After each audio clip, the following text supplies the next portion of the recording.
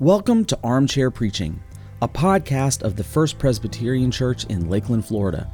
This is a podcast about God's Word, the beauty of the gospel, and what it takes to communicate that truth to others. I'm your host, Pastor Zach McGowan, and on this week's episode, I talk with FPC Lakeland's Student Ministries Director, Brian Morgan, as we discuss insights from our study in the book of Galatians and the conflict between Peter and Paul in Galatians chapter 2. We hope you enjoy the conversation.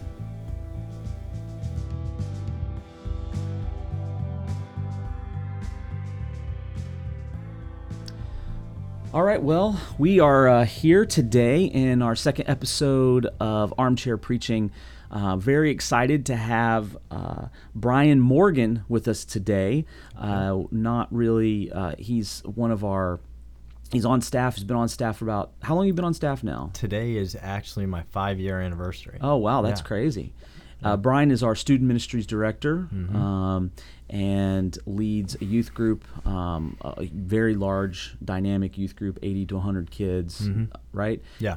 Give people an idea kind of what that looks like, what your kind of role looks like there, basic rhythms and things like that. So what do you kind of do as a Student Ministry Director? Yeah, so one of the main things is on Wednesday nights we have kind of our big group gathering where, like you said, 80 to 100 students will show up, and we do more of teaching, and it's not just kind of a talking head the whole time. We're trying to get group discussion going on. So we have that for part of the night. There's also part of the night where kids are kind of hanging out and fellowship and, deepening friendships, initiating friendships.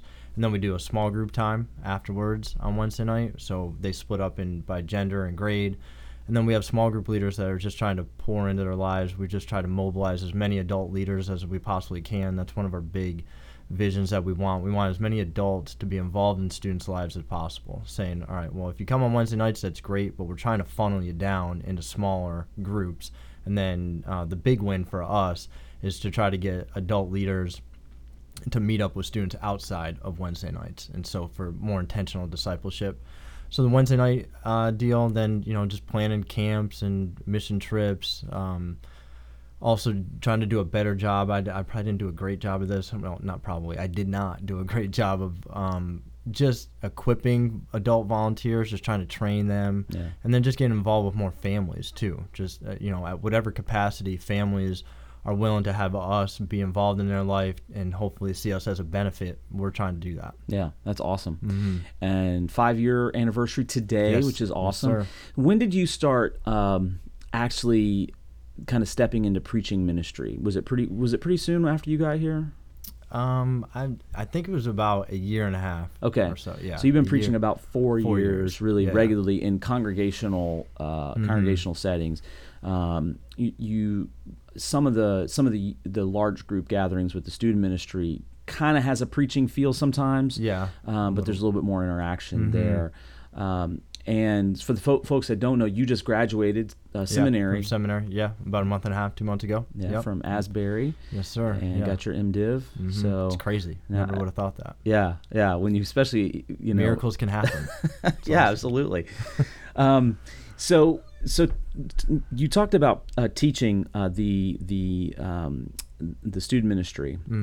And even in a large group setting, it feels different than preaching. So how do you see that difference? What do you see as the main difference there between like a teaching kind of, even in a large group, teaching versus preaching? Yeah, I think with the teaching, you're playing off of one another, and that just comes a little bit easier to me. Like, I love posing very good questions, hopefully deep questions that people are wrestling with and thinking through, and it's kind of a group think tank where we're all responding. And you get to hear people's unique voices and just their perspectives on God or whatever text you're studying. But then preaching, you're carrying the whole thing. So it's like, okay, well, I want to be rock solid on the text and really know that and feel like I can communicate that effectively. And then on top of that, say, okay, well, do I have good illustrations that are painting a picture for everybody that are takeaways? And then also just the emotion of the room too. So you don't want to be too serious for the whole time, but you want to be too light and fluffy the whole time either. So you're just trying to navigate a lot more dynamics in preparation for that, and you just don't have that same thing in teaching. Yeah, not as much, at least for me anyway. Yeah, I teach a large Sunday school class, so it's a similar size to like the group on Wednesday night with the student ministry. So it's about 70 people, and man, it's a different dynamic. There is just that there's a little bit more, feels like more freedom. Yeah, you also don't feel like you have to. I don't know about you, but when I'm teaching, I don't feel like I'm having to.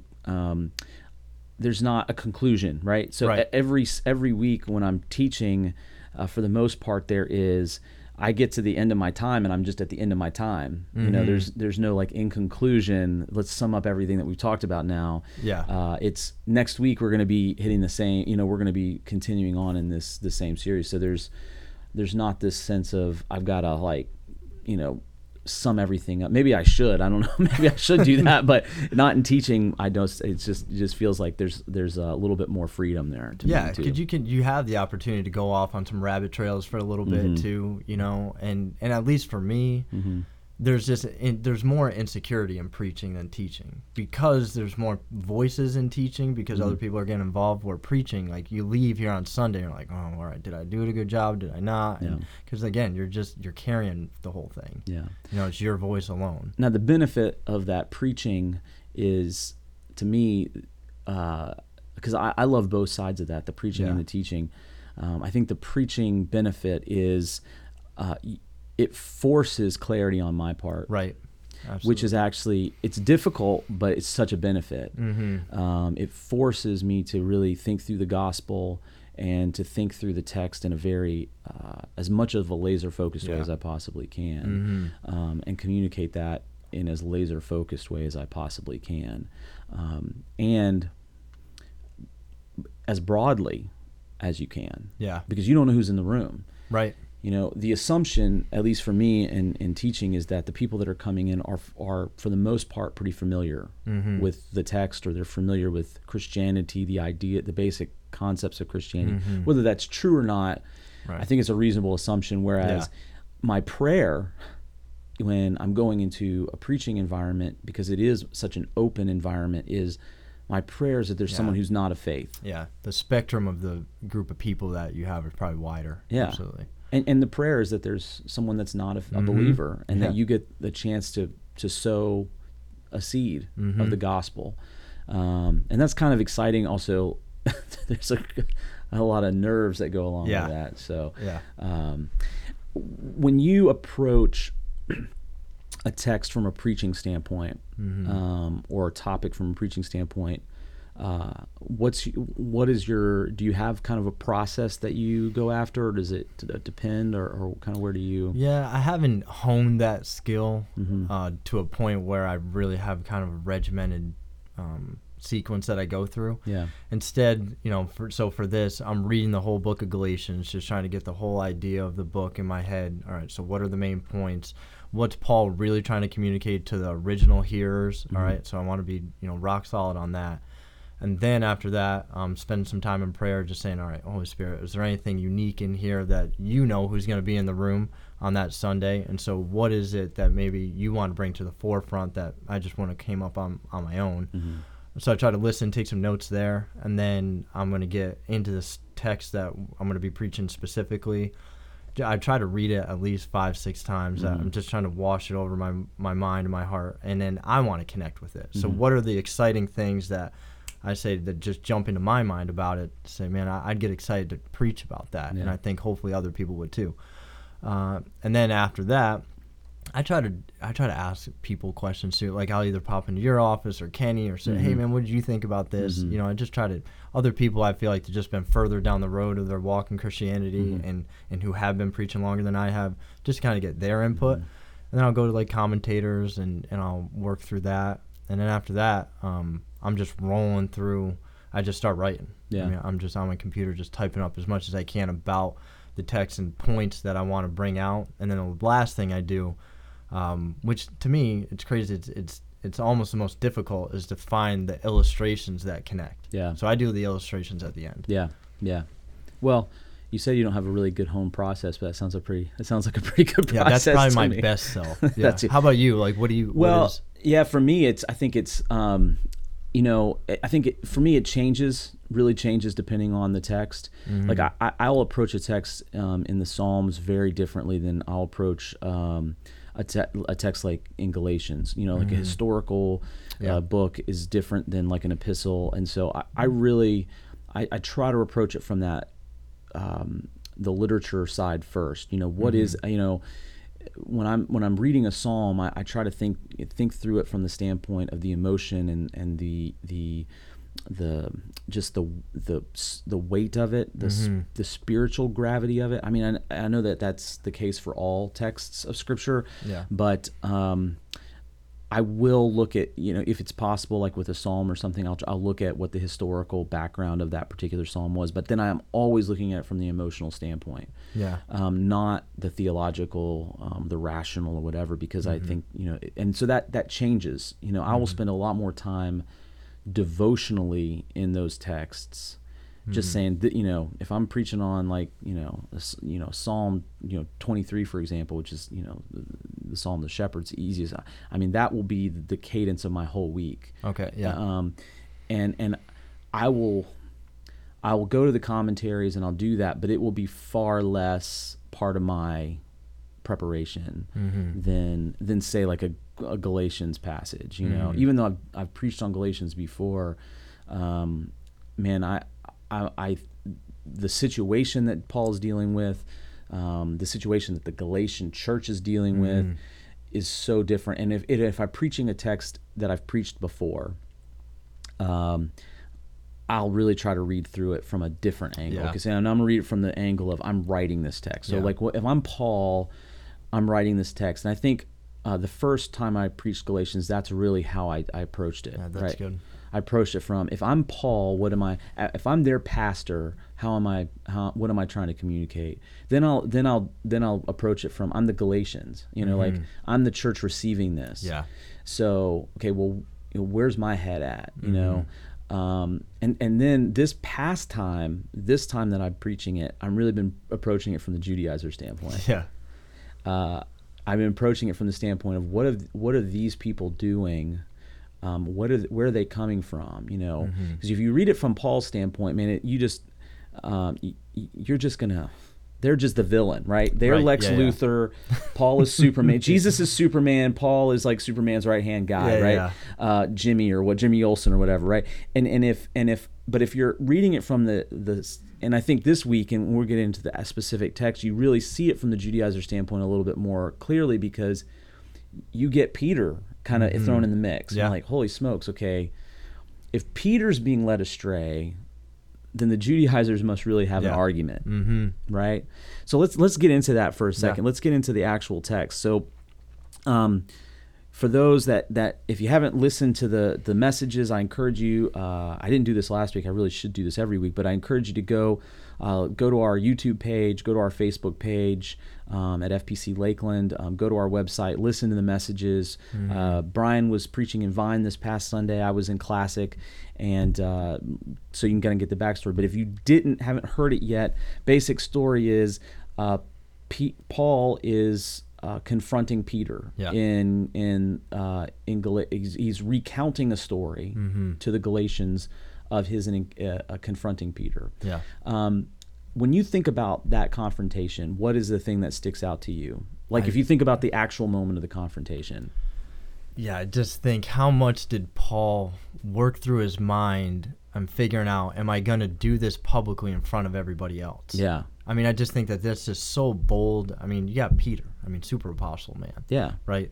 We were talking about the other day. I mean, homeboys walked on water. I mean, he's just had so many just crazy moments with Jesus, and then Paul's going to call him out in front of everybody. In front of everybody. Yeah. And there might be times, I mean, I understand why he did it, because, at least from my vantage point, I think he wanted to show the Gentile believers that somebody was standing up for them, that they were not second-class citizens, and that they're not outsiders in this thing. And so he needed the Judaizers to hear it.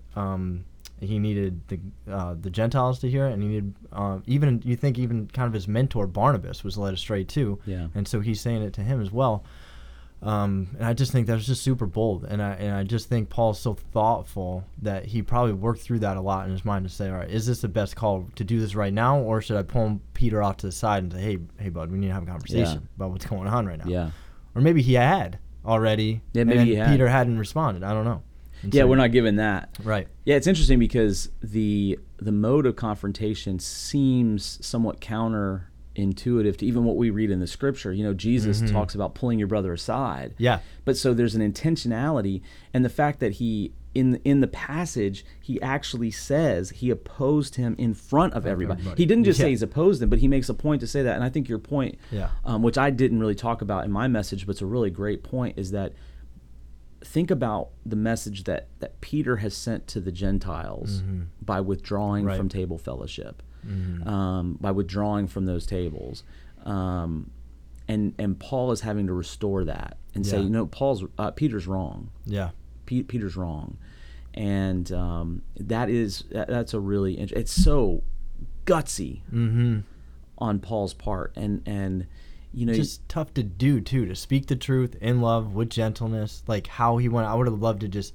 hear his voice, you know, just how intense was he, and then even more, I would have loved to hear Peter's side of it. Like if Peter would have wrote, all right, hey, this is how I saw that interaction go down. You know what I mean? It would have been. It would be interesting. It's interesting because you would think it's one of the things that I think is interesting is to think through how Peter and Paul's relationship would have played out from that point. But we do get a little bit of a glimpse because Peter talks about in his own letters about Paul, right? So he talks about Paul, and he actually refers to the writings of Paul as scripture.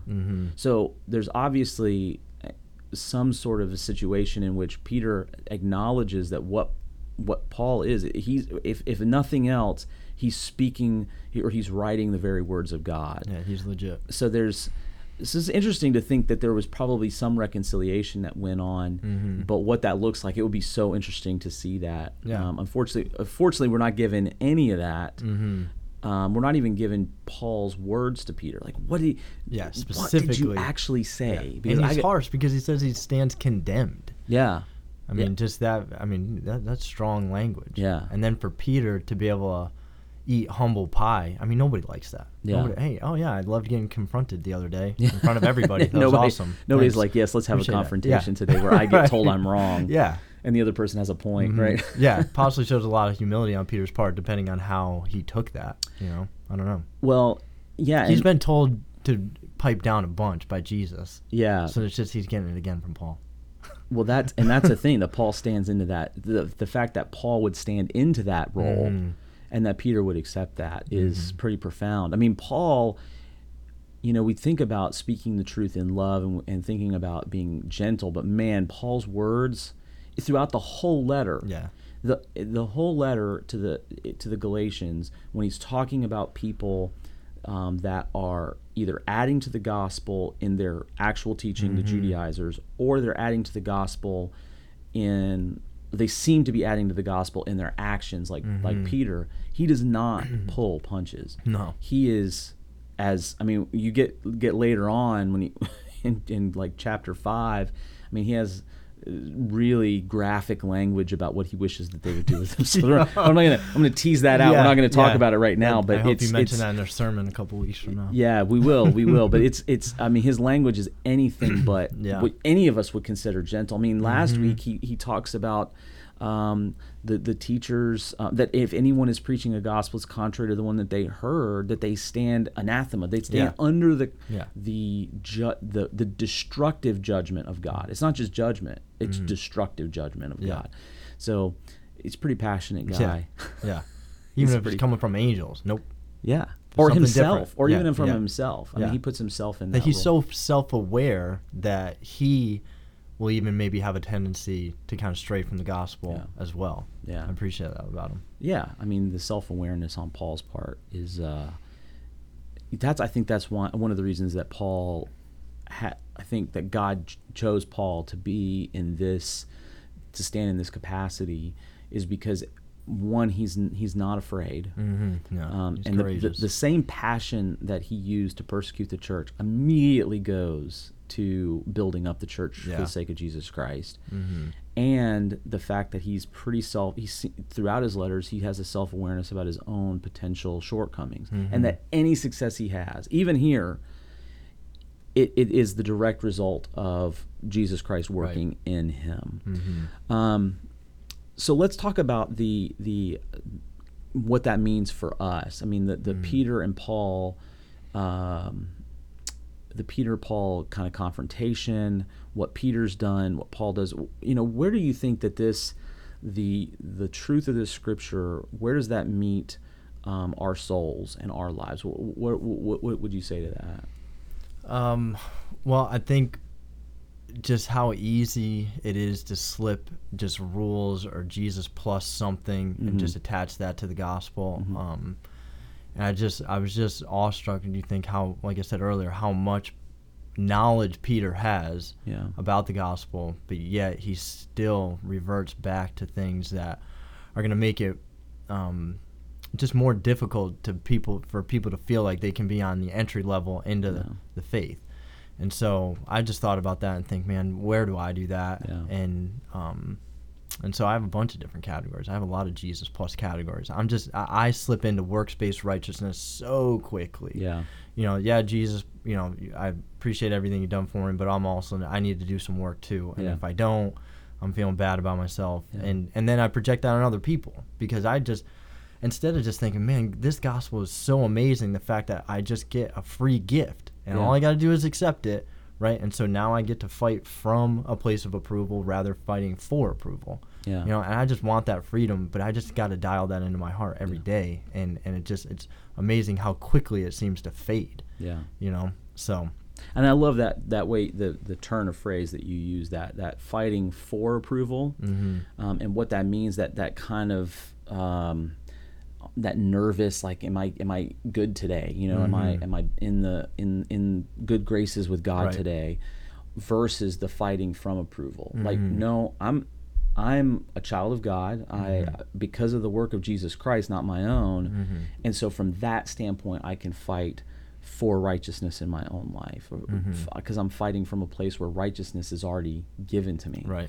I love that turn of phrase when you use that in the sermon. I thought that was a really good way to think about that, because the freedom that we have in Jesus Christ, and we get to this Paul gets to this in Galatians 5. We talked a little bit about this with Kenny last week. It's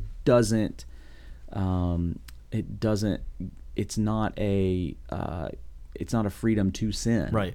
Paul himself says that, but it's so different to say, well, I'm forgiven, I'm loved, I'm cherished in the very way that I am, and so I'm going to, out of gratitude, live for Jesus Christ, and that means turning my back on sin. The gratitude piece is huge. Yeah, it's so big, and and the adding to the gospel thing, and it really, I mean, what Peter and Paul are doing, what Peter's doing here, really is really an approval of others, right? Right.